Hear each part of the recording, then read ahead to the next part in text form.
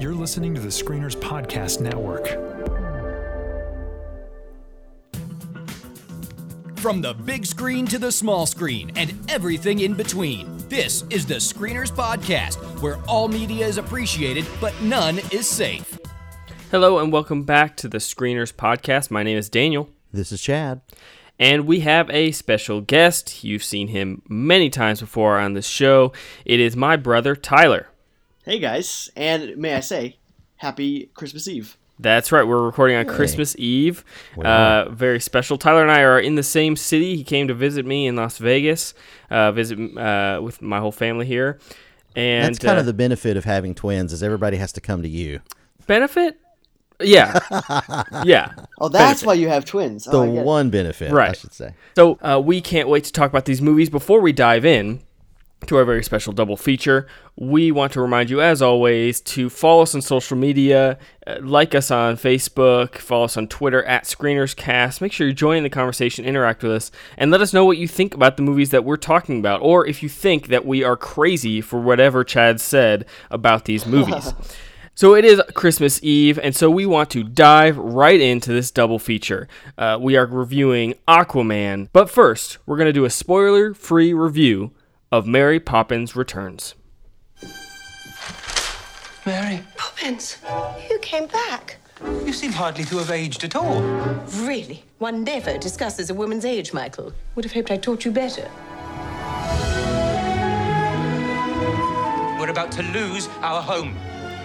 Everything's fallen to pieces since your mother.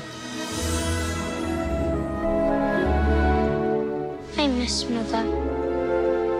Nothing's gone forever, only out of place. Mary Poppins Returns is, of course, the sequel to the classic Disney film Mary Poppins. This time, it's directed by Rob Marshall, who you might know from Chicago, Into the Woods, and Nine, and a few others. And it stars Lin-Manuel Miranda, Ben Whishaw, Emily Mortimer, and of course, starring as Mary Poppins, is Emily Blunt. The IMDb description is as follows. Decades after her original visit, the magical nanny returns to help the Banks siblings and Michael's children through a difficult time in their lives. So we are going to dive right in. Like I said, we're going to keep this spoiler-free before we dive into a full spoiler-filled review of Aquaman. But I do want to hear first, before your thoughts on Mary Poppins Returns, I want to hear what you think about the original Mary Poppins and how that kind of colors your review of this new one. So, of course, we're going to start with our guest, Tyler. What did you think of Mary Poppins Returns? Well, as you said, let's set it in comparison to the original, which is phenomenal. I mean, that movie is one of those films that the deeper you get thinking about it, the more nostalgic you feel, the more warm and fuzzy you feel inside. There are some animated sequences that are brilliant, some memorable songs. You know, the Tuppence a Bag or memorable, and I forget the name of it right now. It's Spoonful of Sugar. You know, those are some classic songs. And unfortunately, that colored my liking of this one just a little bit. I don't think, with maybe one exception, I do not think that there are as memorable songs in this one. I think that while there's a lot of great elements in this, some really great, beautiful animated sequence, which kind of is their answer to the Penguin animated sequence from the original. There's also There's two musical sequences that I found almost unwatchable in how bad they were. And that's not the music itself, it's the sequence, it's the animation or the dancing or whatever, and we can get into that more later. But overall, I liked it. It just does pale in comparison to the original. What did you like? Emily Blunt is magnificent. Honestly, she is delightful. She's not trying to imitate Julie Andrews, which I think is smart on her part. Lin-Manuel Miranda, this part of Jack, which is basically Bert from the original, was written for him. It sounds like there's some really good, delightful moments between the family. The kids are really fun to watch, and their interaction with Mary Poppins. There's lots of nods to the original. So I did like a lot of that stuff. The message is still good and clear, but yeah, it is not the original. Okay, so mixed maybe a tiny bit skewing positive, but very mixed review from Tyler. All right, Chad, what did you think of the original Mary Poppins, and what do you think of this new one? Well, you know what I think about the original Mary Poppins. I'm old, and so I grew up with Mary Poppins in my life. I believe in my personal, we do a lot of lists around here. We rank our top 3 this and that, and we maintain our best of. And so for me personally, there's a core of movies that transcend lists, if you will. Meaning that if I were to try to list my top 10 movies of all time, that would be kind of difficult. I could certainly list 10 or 15 movies that have impacted me in a significant way, but there are a few films that are kind of the Mount Rushmore of movies for me, which means they really are so good or so significant to me that I can't just rank them on a list. And Mary Poppins, the original, is one of those. I probably watched Mary Poppins conservatively 200 times as a child. We had, VHS tapes, not that you little kids would remember this. Oh, I remember VHS tapes. VHS tapes back in the day were very expensive, like $45, $50. And back in those days, $50 was $50. And so we had, for Christmas, we had gathered probably over 2 or 3 Christmases, 8 to 10 VHS tapes of Disney films that we watched. And it was a special event. Mary Poppins holds a really special place in my heart. I think Julie Andrews, it's an all-time performance. And so the music is iconic. The Sherman Brothers. If you haven't had a chance to listen to it, you should. It's available on YouTube. But the Sherman Brothers did a special feature for a re-release of Mary Poppins. I believe it was on its 50th anniversary, where they sit around together and talk about how they came up with the music. And they're at a piano and it's wonderful to see. So just a little side note, I'd recommend that. So I went into this knowing that one of the Sherman brothers, Richard Sherman, one has passed away, Robert Sherman has passed away, but Richard Sherman, when I saw his name pop up in the credits as a music consultant, I felt hopeful. But I am going to agree with Tyler and say that I do think outside of two specific, maybe 2.5 songs in here, the music is kind of lackluster. But I'm going to be much more positive than Tyler. We've heard it said quite a bit that they don't make movies like this anymore. I think this is an example where they really don't make movies like this anymore. I mean, yes, they make movies that are sugary sweet and try to play on nostalgia, but one of the strengths of this movie is its core is so seemingly pure and hopeful and joyful, and it's just trying to be a sweet story, and it's an unashamed musical. It's just, I loved that part of it. I think, however, one of the biggest mistakes that this movie made, and we're going to keep this spoiler free, is that instead of a sequel, I would contend that this is more of a remake, because it follows beat for beat a lot of very significant moments that happened in the original. It essentially has those same moments. They're different. The songs are different. The situations are slightly different. But you can draw a through line through 4 or 5 things that happen where they happen in the original, happens in a very similar place in this one. For example, they have songs like, Feed the Birds. They have Lost Things Go that happens as a lullaby. I Love to Laugh. In this movie, Meryl Streep has her version of that. And it even happens in the same way where people are kind of upside down and flying around. Tyler mentioned the animated piece of this movie, which I think is great. You had the Jolly Holiday with Bert in the animated, and then this one you have the Dalton Music Hall sequence, which for me, I think that's probably the strongest of all of the throwbacks, and the music in that specific song is great. So that one really worked. But then you have Step in Time, and then this one you have this Lamplighter song, which they're all happening around the same beats. It's like, oh, this was the Bert song. Well, this is Bert's song with Lin-Manuel Miranda. You have little beats like the kids getting in trouble at the bank. All these things happen, and so it was difficult to be surprised, which I just couldn't understand why, with Emily Blunt, who I agree is great, why they would do that. It seems that they could take advantage of some other things, and thematically, I'll talk about that as we unpack this a little more, but I thought the opening and the closing of this film was really strong. I loved the way that it opened. I was so moved at a moment in here with is it a spoiler to say Jane and Michael Banks are the parents? I don't think so. No, I think that's in the trailer. Although they're not the parents, because that would be a strange... Oh, that's super weird. You're right. Thank you for saying that. Yeah, it's not that kind of movie, people. Sorry. No. So I was really moved by Michael Banks's song to his wife when he's looking through the attic for some documentation, and I love the setup of what was going to happen, and I just felt disappointed that instead of really leaning into that setup for new things and new adventures that could happen, they just repeated the structure of the first one, specifically because the kids, it seemed to me in this movie, are pretty well adjusted. I mean, It's hard to talk about this without mentioning something that would be considered a spoiler, but there's something that's happened in their families' lives, and it seems to me that where they really could have made a lot of hay on this film is to lean into that and how specifically that has affected the kids, but then not just impacted them, but resulted in some behavior that Mary Poppins needed to correct.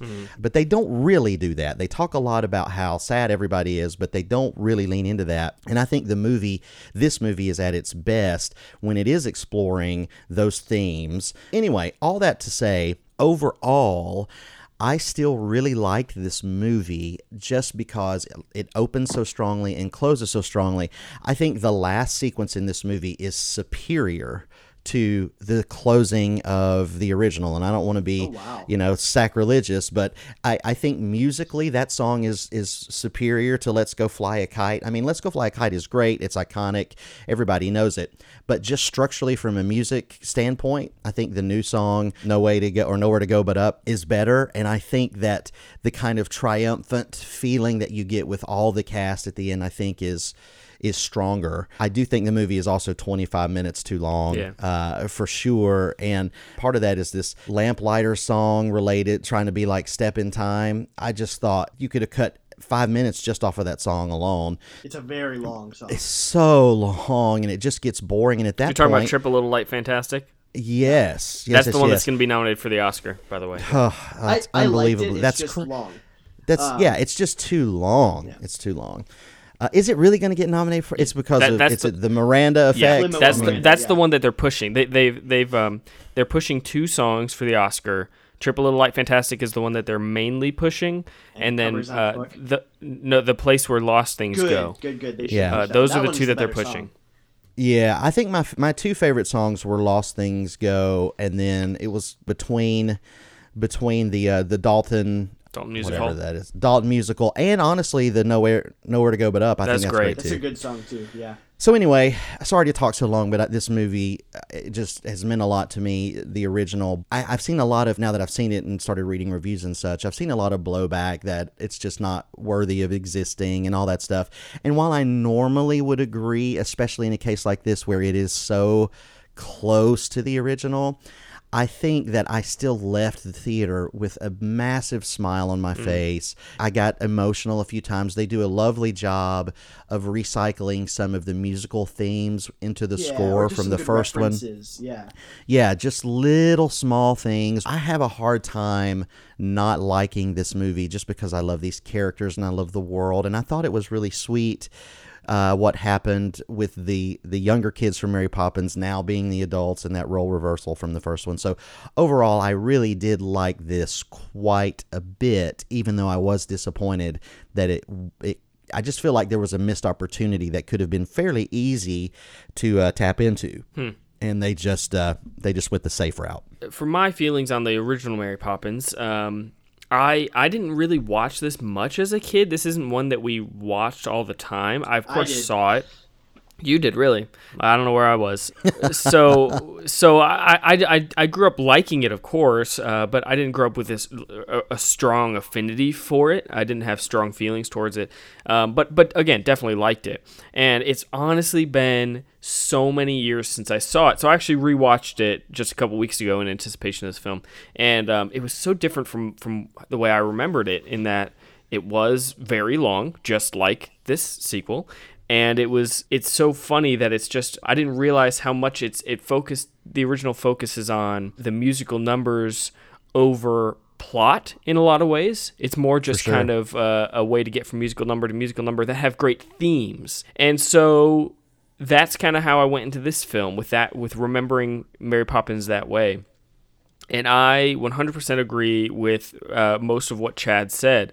This is very much exactly like the original film. It's light on plot, and what plot there is so reminiscent of the first film.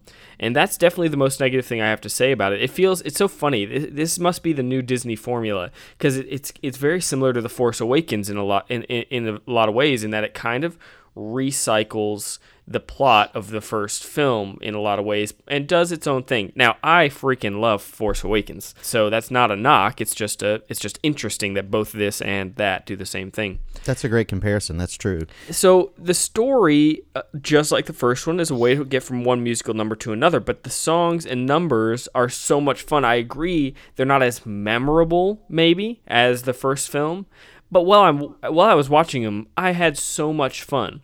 The best thing about this film is that the tone is perfect. It is light and fun and sweet and charming, and it's not afraid to be those things. And so it's just so much fun to watch. I had a smile on my face almost the entire time. There's very little in this film that I disliked. Overall, it's a light film. It didn't move me greatly. It didn't. The plot didn't necessarily grab me, but fantastic choreography and costume design and production design, visual effects are just top notch, and it's all led by an amazing performance from Emily Blunt. I really, really liked this movie a lot. I would come close to saying I loved it. We've referenced it multiple times that the Royal Dalton Music Hall, that whole animated sequence is amazing. The visual effects are stunning. The way that they merge 2D animation with 3D is just amazing. I think it is phenomenal. I think I might dare say it should win the Academy Award for visual effects. It is phenomenal. Overall, I just really, really enjoyed this movie. There are certainly some weak parts. I think the topsy-turvy scene with Meryl Streep is easily my least favorite part of the entire film. I really disliked that quite a bit. Well, I guess I should say not disliked. I was bored by that sequence. Hated it. I disliked it. I think you're on the right track. But overall, Give in to the dark side. Overall, I have very little bad to say about this movie. It's far from a masterpiece. It didn't move me too much, but it is pure fun. It is so charming, and it's deeply enjoyable. So I highly recommend this. I think this is a fantastic film. So those were my thoughts on Mary Poppins. So what else stood out to you guys, especially in comparison to the first film? Well, I really loved the song "The Place Where Lost Things Go." I think it's a song that just it transitioned the movie from kind of what we've all been complimenting it for, which is having this great light tone, and into an introspective, meaningful thing a meaningful tone that I really wish, like Chad said, that they had kind of dwelt on just a little bit more. And I think it's fantastic. I would say it's kind of their answer to Feed the Birds. It's just a great, really, the main song that I found that was most moving was that one. I was mostly moved by Chad already referenced it, the Ben Whishaw song that he sings to his wife. I think that whole scene was the most moving part to me, because it's the one that feels the most honest, and it also felt like that was one of the only songs where they probably sang live. Like, it felt just really present, and his performance was fantastic there. And that's where, just kind of like Chad was referencing, that's where it kind of felt like the movie might differ from the original in a lot of ways, or maybe it's going to focus more with Michael here, and then we know it doesn't. But that was definitely a highlight for me. I think that's one area where this movie is clearly better than the first one, with one exception. I think the performances overall, just from an acting standpoint in this film, are stronger than the first one, except for Emily Blunt. Now, I think Emily Blunt is great, but I think part of my problem with this is she plays Mary Poppins a little bit safe for me. In general, Julie Andrews played Mary Poppins with kind of an edge while acknowledging that it's still really very good. Almost mysterious and slightly dark that I don't think comes through quite as much for Emily Blunt. There are moments where it does, but overall she's quippy, but she gives in fairly easy to everything that they want to do. Let's do this, and she's like, well, okay. I do think there's this little bit, and it's hard to quantify, it sounds ridiculous to say, but I do think there's this little bit of edge, a little bit of fire that is missing from her portrayal of Poppins. I would say almost the exact same thing about Lin-Manuel Miranda's Jack. Where he's very much supposed to be Dick Van Dyke, Bert, and he's just not. But not that he was bad. Much like you're saying with Emily Blunt, I don't think that he was bad at it. And he's got some songs that are right up his alley that seemed written for him, which was great. He's just not Dick Van Dyke, but he is so cast in that same exact role that it felt. It almost felt like he was underused. Instead of why don't you find him something else to do? But it's fine. His accent, his British accent, is overdone. I think that's a clear reference to Dick Van Dyke's accent in the first one, where it's intentionally bad, over the top. It doesn't sound like a believable, Cockney accent or whatever.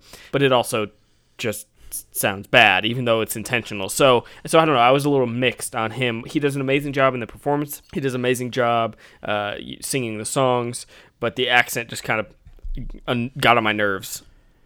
I agree. So Daniel, I know that you said this was going to be spoiler free, but I have to give just a spoiler warning. So if you don't want to be spoiled on a couple of plot elements, then skip ahead for about 90 seconds and then come back. I agree with that, Daniel. I think that didn't really work for me as well, and I think that comes back to what I was saying about Poppins, and specifically that first scene that we were talking about with Michael Banks' older character, is that this movie could have been really transcendent if they just would have leaned more into exploring the theme of loss and losing the mother. You have this unique opportunity with Jane and Michael Banks, who we love from the first one, and he's lost his wife. He has this beautiful scene, and it's they're about almost to lose like their house as well. And they're about to lose their house. You have all these really, really serious things to explore.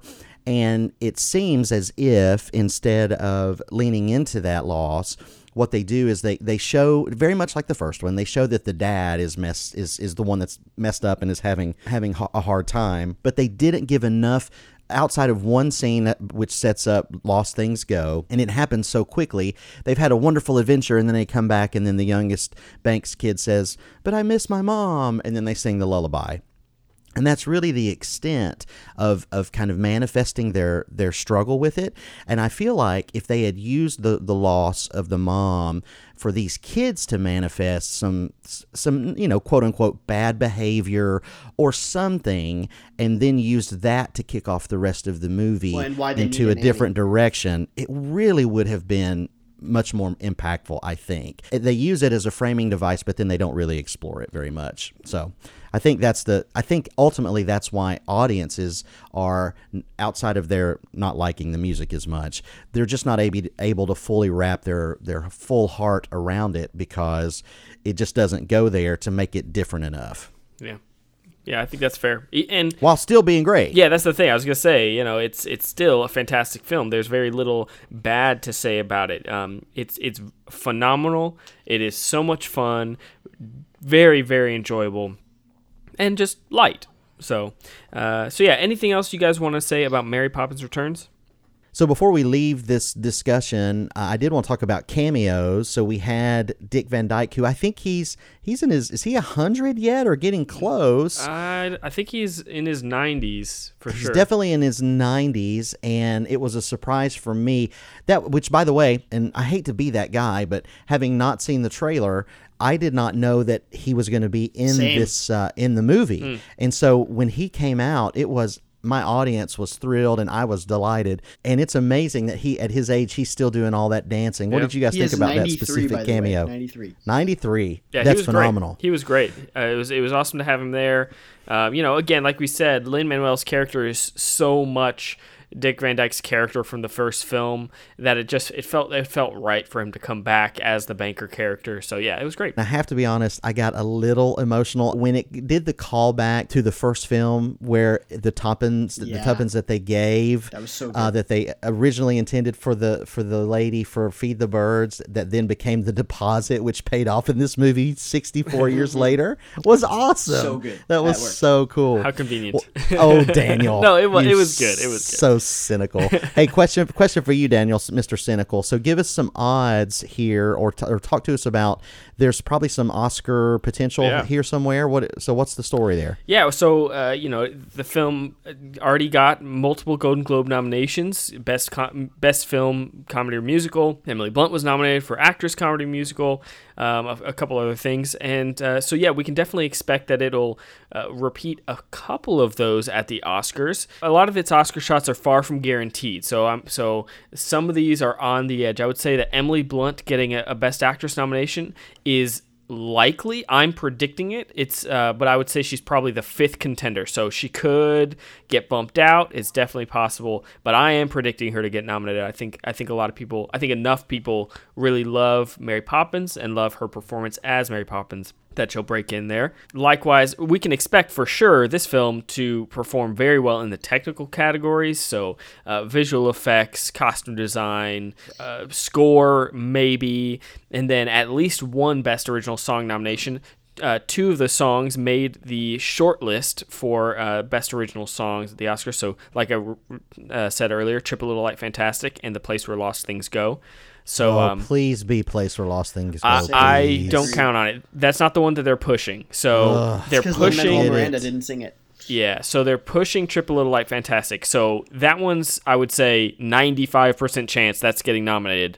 And maybe Place Where Lost Things Go gets nominated. But I'm not predicting both to get in. And then Best Picture is within reach, or a nomination, I should say, is within reach. I do think this film could get in. Now, it's underperforming a little bit at the box office. That could change over the holiday weekend if it starts to do really well. That could definitely change things. It also, upon release, it started getting slightly worse reviews. It's still very positive on Rotten Tomatoes and those things, but the early critic screenings were absolutely raving about it, saying it's a masterpiece, and now it's kind of dipped down a little bit. So, Best Picture nominations within reach.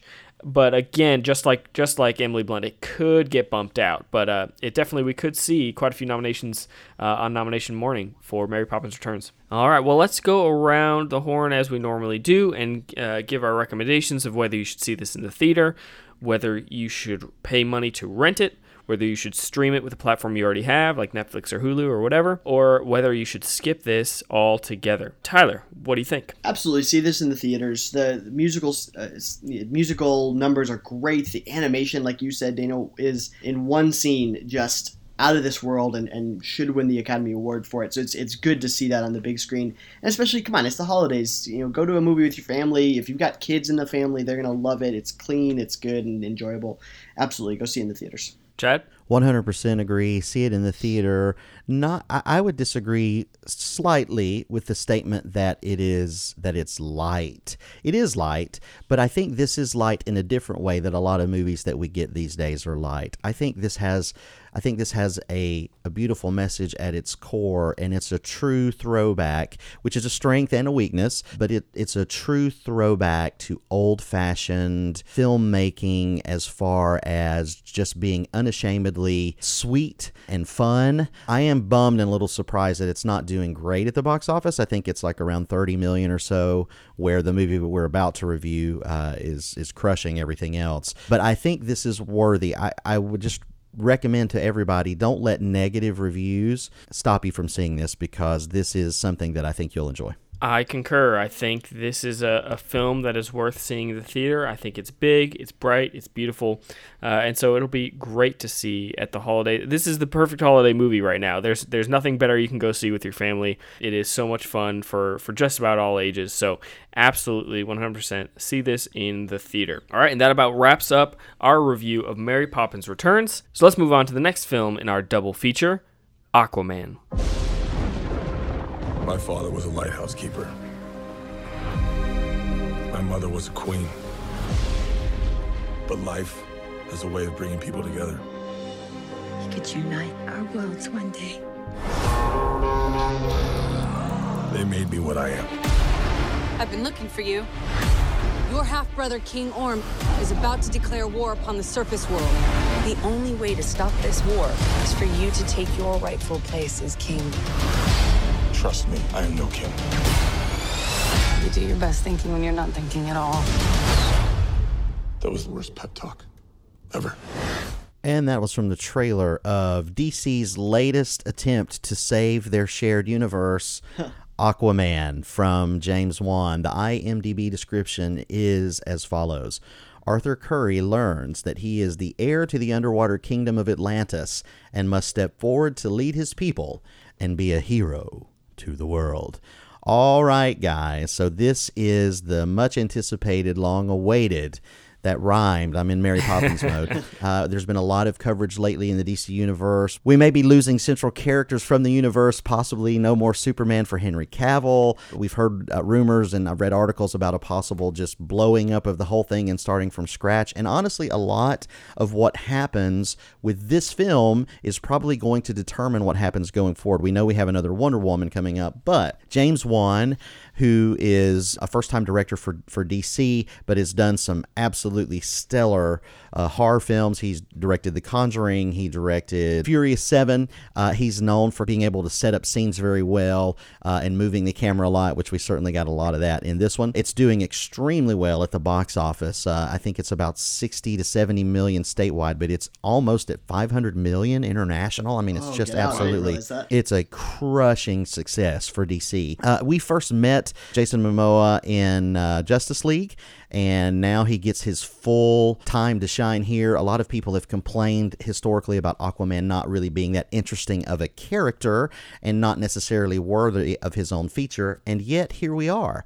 So I am curious. Let's start with you, Daniel. What did you think of Aquaman? Does this film give you hope for the future of DC? Is this a worthy entry into the continuation of the universe? Is this a worthy continuation? Sure, I guess.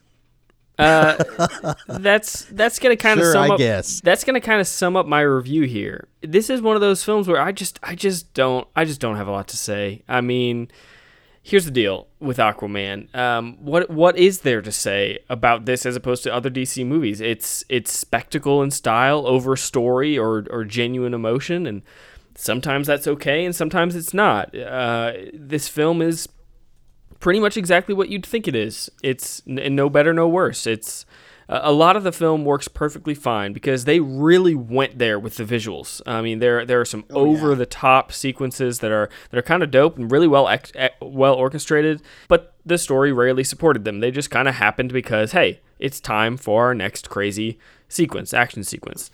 And so at the end of the day, I saw this on Thursday. We're recording on Monday. Man, I'd be hard pressed to tell you much about the plot. I just don't remember it because I didn't care even one little bit about it. The story is very forgettable. What I'm left remembering are some of those action sequences, which are really good. I think James Wan definitely deserves a lot of credit for some of these beautiful, it's kind of reminiscent of Thor Ragnarok in that way, where there's just these beautiful images where you could tell he kind of started with just this image in his mind and figured out a way to get there, which is not necessarily a negative thing. It works really well. And then and Jason Momoa, he's a pretty likable dude, so that helps. It was kind of fun spending time with him. He's charismatic, and I think he holds the film pretty well. Even if he's not a great actor, he's still likable. I didn't find his performance great, but still enjoyable to be around. So, if I'm being honest, that all of that felt like enough.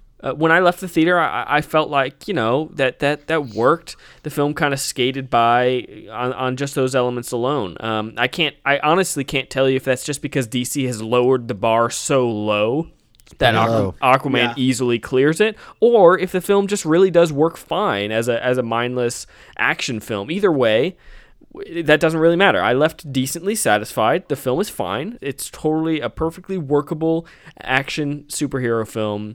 even if it's just not very memorable. Okay, a thoroughly mediocre response from Daniel. What about you, Tyler? Are you more or less positive, or do you agree? Oh, I'm way more positive. I actually really liked it, and honestly, for a little while, the more that I thought about it, I had it higher than Mary Poppins for a little while. Just wow, I know, which I know is wrong. That's stupid. Like, I love this because we didn't mention at the top of the show, but you're obviously a co-host of The Next Trek. That's right. And it's good that you're bringing that Chris positivity in his place. That's true. He would love this movie, I have no doubt. And I should say, let me interrupt Tyler one more time. Yeah. Tyler and I did a double feature on Thursday. He got into town late Wednesday night. Thursday, I worked Thursday morning, and then the rest of the day, we went to Mary Poppins and we went to Aquaman. And for him to like Aquaman and after 10 minutes later, like it was. Yeah, literally, Mary Poppins ended, and we walked right into the theater for Aquaman. And to say that Aquaman is better after watching it immediately after Mary Poppins is a disgrace. Continue. A disgrace. Oh man. I'm used to it. That's fine. And that's I do recognize that that's a little bit of an objective problem that I have, because objectively, Mary Poppins Returns is the better movie. It is better written. The plot, the script, I should say, of Aquaman is not good. It's got some terrible writing, some terrible exposition. But at the same time, I do disagree with the plot. With Daniel's opinion of the plot. I really liked it.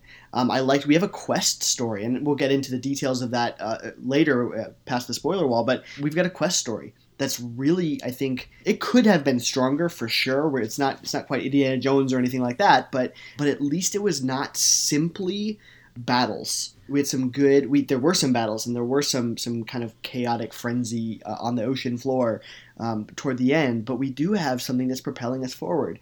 Jason Momoa is a charming guy, honestly. Like, I love watching his scenes. Is he the greatest actor? No, he's not, but he's way more charming than Henry Cavill ever is in these movies. And I liked Batfleck. Ben Affleck does a great job, I think, as Batman, but he's no charmer in these movies either. Aquaman is the first time I think we've had fun in the DC universe. I would argue Wonder Woman had that as well, but that's fine. She does a great job, and Wonder Woman is the better movie as well. So on my list of the DC Extended Universe, Aquaman is easily number 2, but Wonder Woman is heads and shoulders above everything else.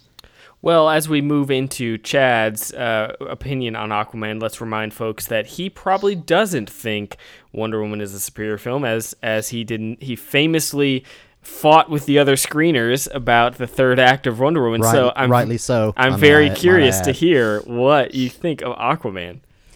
Listen, I will die on that hill that the third act of Wonder Woman is terrible, because it is. I bought it and I've watched it many times, and it's still terrible. I like the movie though. All right, so here's the thing. This is a weird movie. And it's weird, not necessarily in its portrayal. It's certainly zany, but I can't remember watching a movie, because here's my big picture review, and then we'll dive into spoilers here, but I can't remember ever watching a movie with a worse script. Yeah, it's terrible. That I still liked the movie. Because it's weird. And I think this may be the phenomenon that you mentioned, Daniel, with the lowering of the bar, because as we've mentioned on this show ad nauseum, I am a longtime lover of all things DC. Amen. I love those characters. It makes me angry when I hear people say things like, well, the characters in Marvel are so much better. And that's not necessarily true. They just were given to someone not named Zack Snyder who didn't torpedo our whole universe. So going into this movie, I wanted to love it. I think Jason Momoa, the way that they portray Aquaman in this universe is perfect. He's a bar guy who's hopping around. He's between two worlds, and he's just kind of a bro. And I think it's a perfect way to entry point for this character to interject some life. I think he's one of the few bright spots in Justice League. Here's what it gets down to for me, is that I'm 100% on board with the idea that a film is zany. You know what I'm saying? Like, there's a fight in this movie between two characters, and it opens with a throwback to the Aquaman character with an octopus who's playing the conga drums to do the rhythm for the battle. I'm on board with that. No. Throw in your octopus. Let's beat the drums. Let's get crazy. Let's have a nutty kind of zany thing, because we haven't had any of that in the DC universe. But here's the biggest problem. Lighthearted shouldn't automatically equate to dumb. And this script is so dumb. It's real dumb. I mean, this may be... I still have a hard time understanding, and certainly it's easy for us to throw stones, but I'm just going to throw them, because here's the thing. I don't understand how people get paid to write like this. There are moments, not just one, but 15 moments where full conversations are literally just exposition dumps. Yeah. They're sitting there, characters are not talking like people talk. Nobody talks this way. All they do is state the thing that they want the audience to know, to frame the stakes or give us information for what's about to happen. And that's just lazy and terrible writing. I am going to agree, however, with Tyler that I don't think that the story and the plot in and of itself is bad. I actually think that's a good way to tell this story. Yeah. They just didn't write it well. What we were doing and what was happening that was driving the story forward, I think is fine. I think that's a good way to frame this world and for us to get into it and understand who Aquaman is as a character and get a fleshed out view of what this world is like. It's just written so poorly that at every turn where I thought, wow, this is going to be good, it's like, what? Come on. Nobody talks like that. Despite all those things, I still kind of liked it. Almost everything that I'm going to say about it, is going to be negative. And that's why it's weird that I still find myself kind of liking it. I mean, it has jokes that absolutely don't land. I felt no emotional connection to anything except for one thing when we get into spoilers that I'll talk about. There's a moment between Arthur and Mara, the character played by Amber Heard, where they are essentially trying to show that she is coming to appreciate and like the surface world. And it has maybe the worst audio cue that I've ever seen. And then they cram 20 minutes of character building into a 90-second montage that is the most dumb and ridiculous thing I have ever seen. And then right after that 90 seconds, it's like we're supposed to believe, oh, she gets it now. This movie is full of all these shorthand attempts to force us into relating to and pulling for these characters. And then it spends all this extra time that it should have used on the characters doing dumb things. Like, if I get one more freaking title card that says something like, and now we're at the kingdom of wherever, you've got Atlantis, now we're at Zebel. I mean, there's like 20 of them. The political drama. There's 5. There's more than 5. There's 55. If there was 5, there's 55. Every freaking time. They have names like Deserter. Listen, yes. Every time they pulled one of those, we're at like the 2-hour mark, and they pull another one, and I'm like, what's happening here? They double down on the political intrigue behind the reasons that Atlantis needs to pull the kingdoms together to go to war, and that's the least interesting part of this movie. Right. So just boring. Stop. We don't need any of that. Well, just give us like 5 minutes, which is like, Atlantis is mad. We must go to war. Fight Aquaman. The end. That's all we need. Let's get to it, right? Right. But they double down on all this stuff that is just not interesting. And yet, my good friends, somehow, it may be a Christmas miracle, guys, because it's Christmas Eve, I was entertained by this film. Yeah. Agreed. I like the way that the camera moves. I think several of the set pieces are fun. For me, since Tyler ranked it, I would say for me this is the third best DC movie behind Man of Steel and Wonder Woman. So this is probably the third best. Man of Steel? So, yeah, dude, don't start it. Tyler, don't start it. We can't go there today. We don't have time.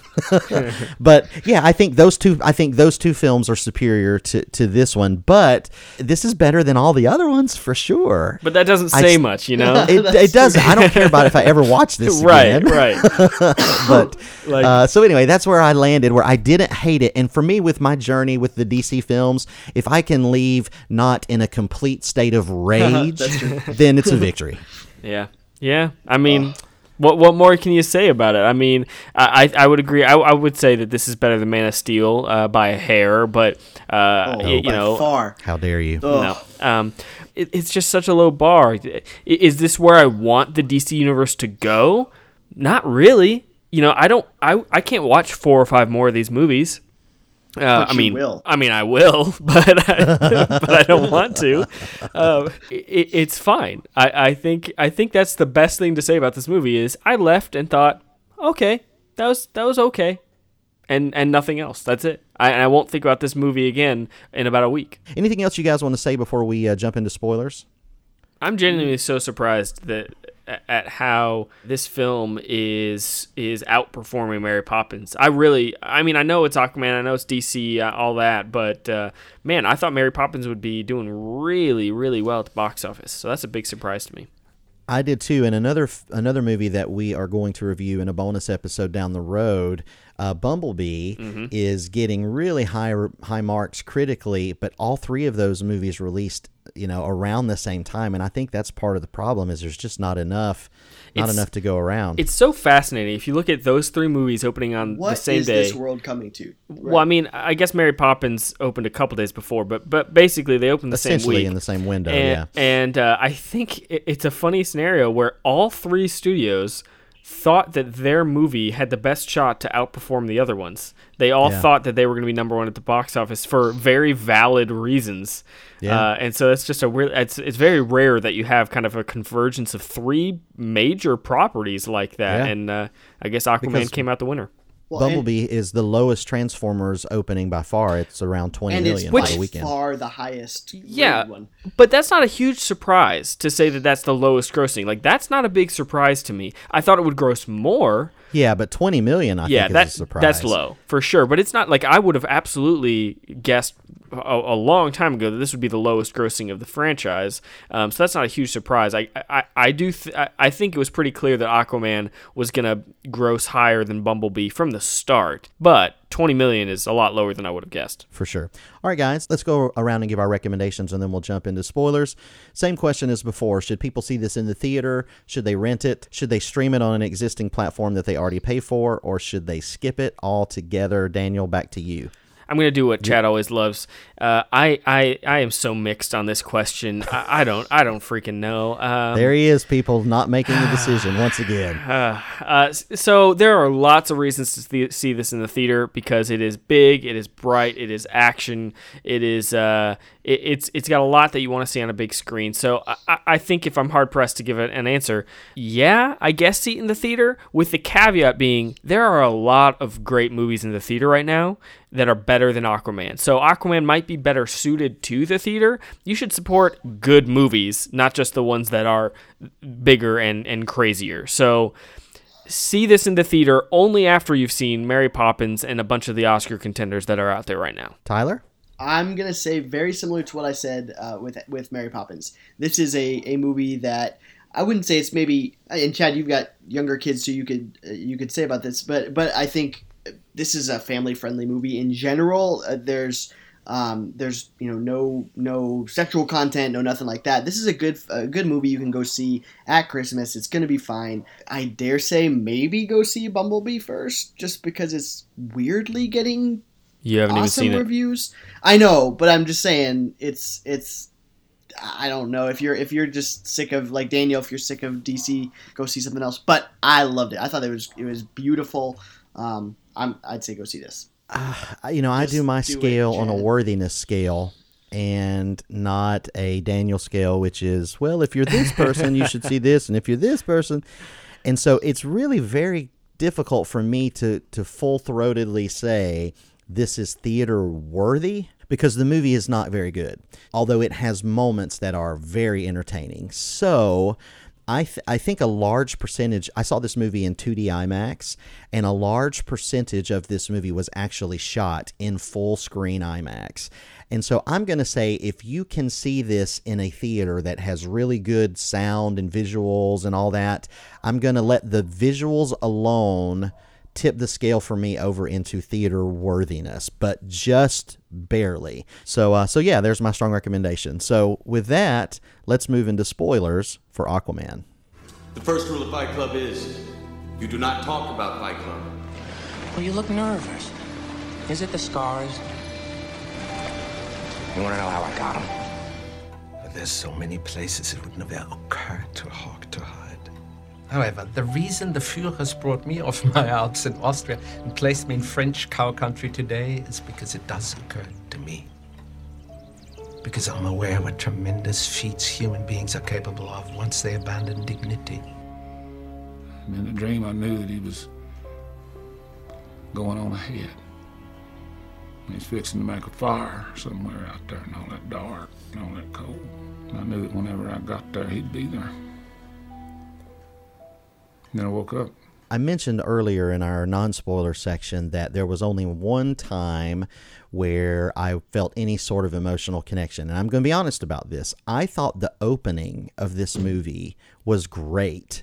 Not just good, but actually great. The tropes of two outsiders coming together is well worn, the trope is, and it works. And so this idea that the dad and his mom Lana come together as outsiders and fall in love is great. It actually worked for me. Specifically, there's a fight scene where the soldiers from Atlantis finally come to get her, good. And that fight scene in that house is next level awesome.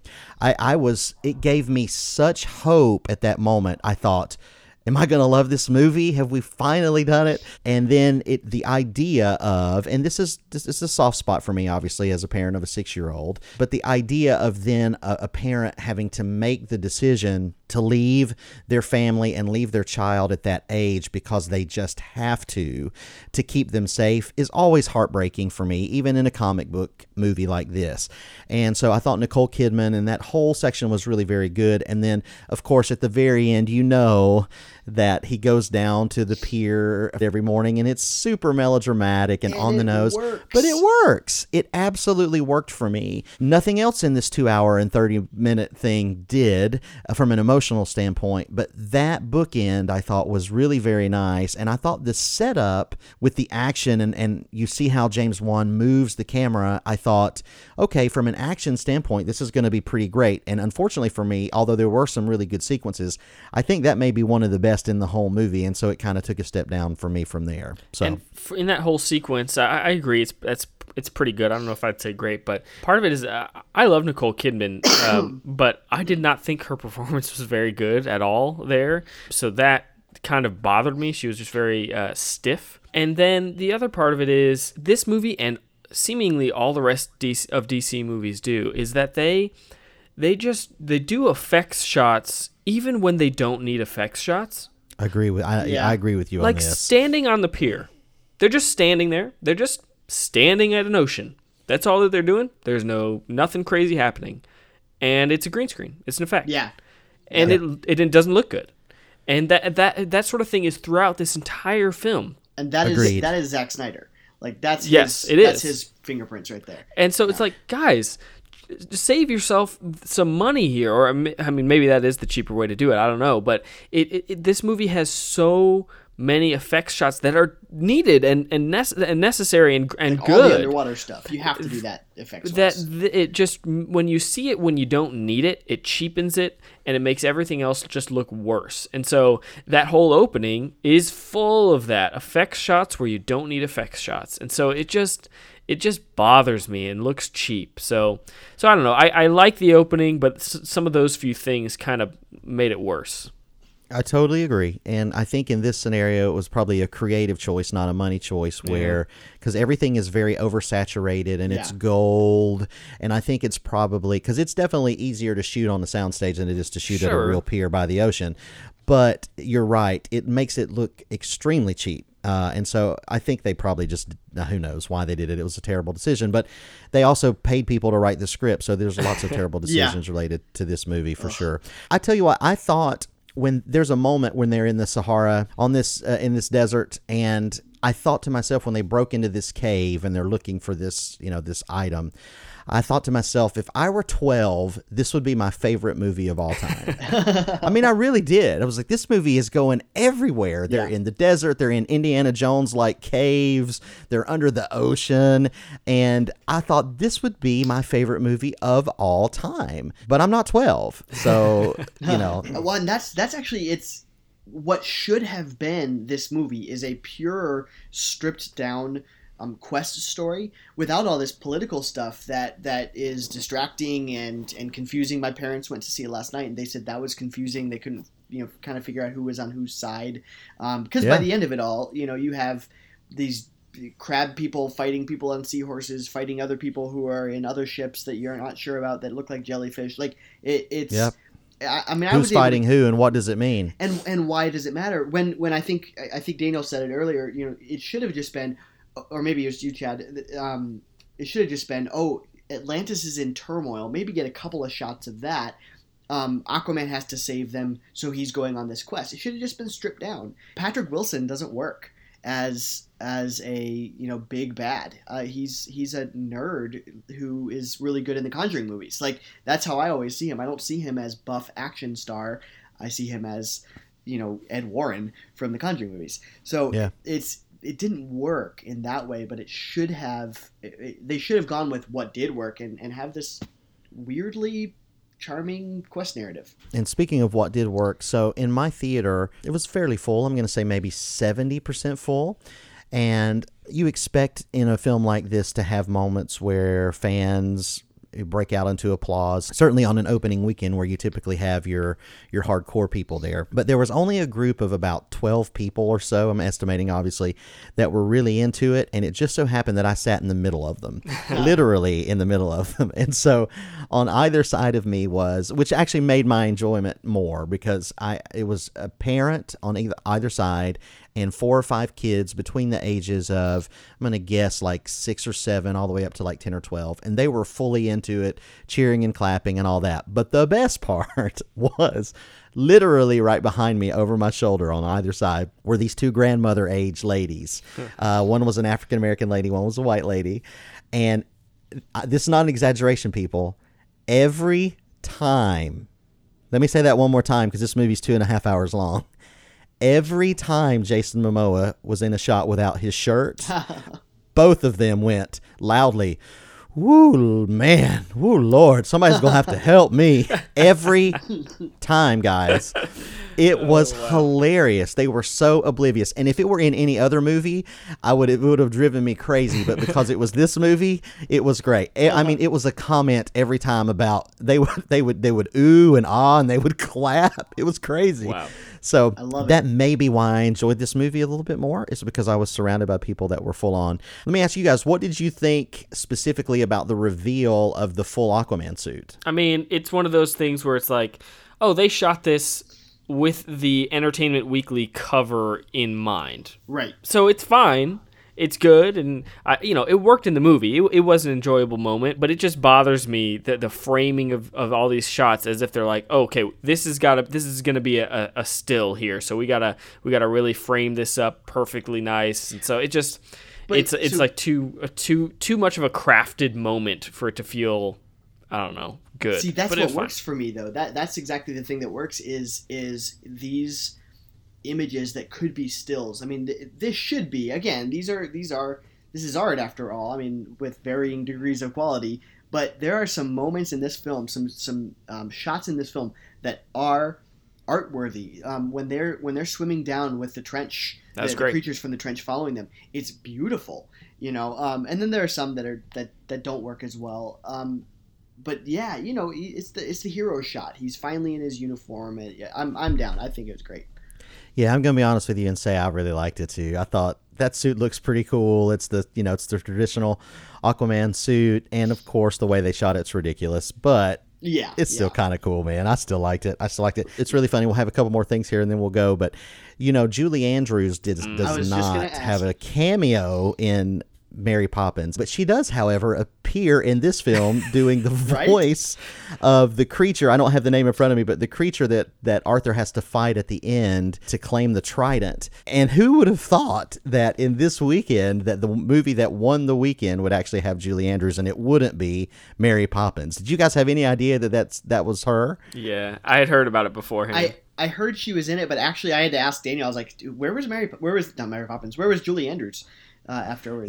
Yeah, she's definitely Mary Poppins. You can say it. So can we talk about how similar this movie is to Black Panther? It's very story-wise. similar. I mean, it's it's about now kind of flipped though, with where Michael B. Jordan's character is Aquaman and Black Panther is Patrick Wilson's character. It's about this kingdom where there's one guy on the throne. They have a whole challenging sequence. They have to fight to see who's going to take the throne and all this. Like it's the same. It's so similar. I was just kind of surprised, and I guess for both films, a lot of that comes from the comics. But I was just like, really, in the year of Black Panther, you're gonna do this? Okay. Well, I mean, if Hollywood's known for anything, it's repeating the same stories over and over and over. And I'm glad that this movie is better than Black Panther, so I think that worked out okay. What? I just had to say it, Daniel. I just wanted to see how fast your head would explode. No, that's a very good point. It actually is. It for sure is the reverse. So anything else you guys want to say? I did notice. I want to ask you guys if you noticed something. We know that James Wan has a background in horror, and so he likes jump scares. I think this movie literally set the world record of cinema. I'm serious. I want to call Guinness on this. For the number of times people are in conversation and then an unexpected explosion happens and knocks people down. Thing. I mean, it's a world record, people. It had to happen 6 or 7 times. Every time someone is speaking. I could not believe it. After about the 4th time, I just started expecting it. I was like, be careful if the score dips here, something's going to blow up. It was the craziest thing I've ever... Did you guys notice that? Oh, I absolutely noticed that, yeah. It's so dumb. Now, I will say the one jump scare that I thought actually worked was in the trench sequence when they turn and there's a creature on the boat. I think that one's pretty good. Not scary, but good. And that was one, now that I think about it, that was one sequence that I think visually and from a stakes standpoint that sort of worked for me. I got into that, and the image of them swimming straight down with all of those creatures I thought was really cool. And that chase into that moment where they chased them into that kingdom I thought was really, really pretty good. So that was one sequence I thought that worked well. So. Yep. Anything else? I know Daniel doesn't care. Tyler, anything else you want to say before we go? No. Daniel's already given up. Honestly, I was so pleasantly surprised by it. And again, maybe it's that DC effect that, the bar is so low that anything, we're just like clamoring for anything slightly good. But I really enjoyed it. I thought it was great. Daniel, one last word from you, and then I'll wrap it up. And there you have it. Wow. I'm a little bit more positive than and like I said, I think this is probably my 3rd favorite. We need it's to have my a longer 2nd favorite. Conversation about that. It's my Your second favorite behind Wonder Woman? Yeah. Okay. Same. Okay. All right. Well, I think it's my 3rd, and we can certainly revisit. I am always up for a revisit of Man of Steel anytime. Just let me know, Tyler. I would need you to convince me. I will come prepared. It hurts me. Okay. And listen, I know very few people that are as big of fans of Superman as I am. And I'm a huge fan, and that's why I have a problem with it. I think it dishonors the Superman character pretty significantly. Dishonor. Ooh. Yeah. Now you're talking strong language, my friend. Okay, we're going to have to schedule this for sure. So look for that in a future episode of The Screeners, people. Overall, I think this movie is good-ish, but has maybe the worst script I've ever seen and is 30 minutes too long. It feels like both of these movies were too long. This movie's too long as well. So come on, Hollywood, tighten this stuff up. And if you need somebody to help polish your scripts, come to The Screeners. We can help you because this is not acceptable writing. It's not acceptable writing. You're listening to The Screeners Podcast. Thank you guys for joining us. That does it for this episode of The Screeners. Wanted to say a big thanks to Tyler again and remind everybody that Tyler is a co-host of an awesome podcast, The Next Trek. You can follow them on Twitter at The Next Trek, and you can subscribe to the show on all your favorite podcast hosting services. Thanks again for joining us. Stay in touch. We're going to be very quickly reviewing Bumblebee, the 3rd movie released this weekend, and very soon after that, we'll be doing our best of 2018 show. It's going to be great. I'm sure we'll also have some Oscar bonus episodes as we get closer, and you won't want to miss that. So thanks, everybody. We'll see you again soon. And that's a wrap. You've heard what the Screeners had to say. Now you be the critic. Head over to screenerspodcast.com and let us know what you think. See you next time.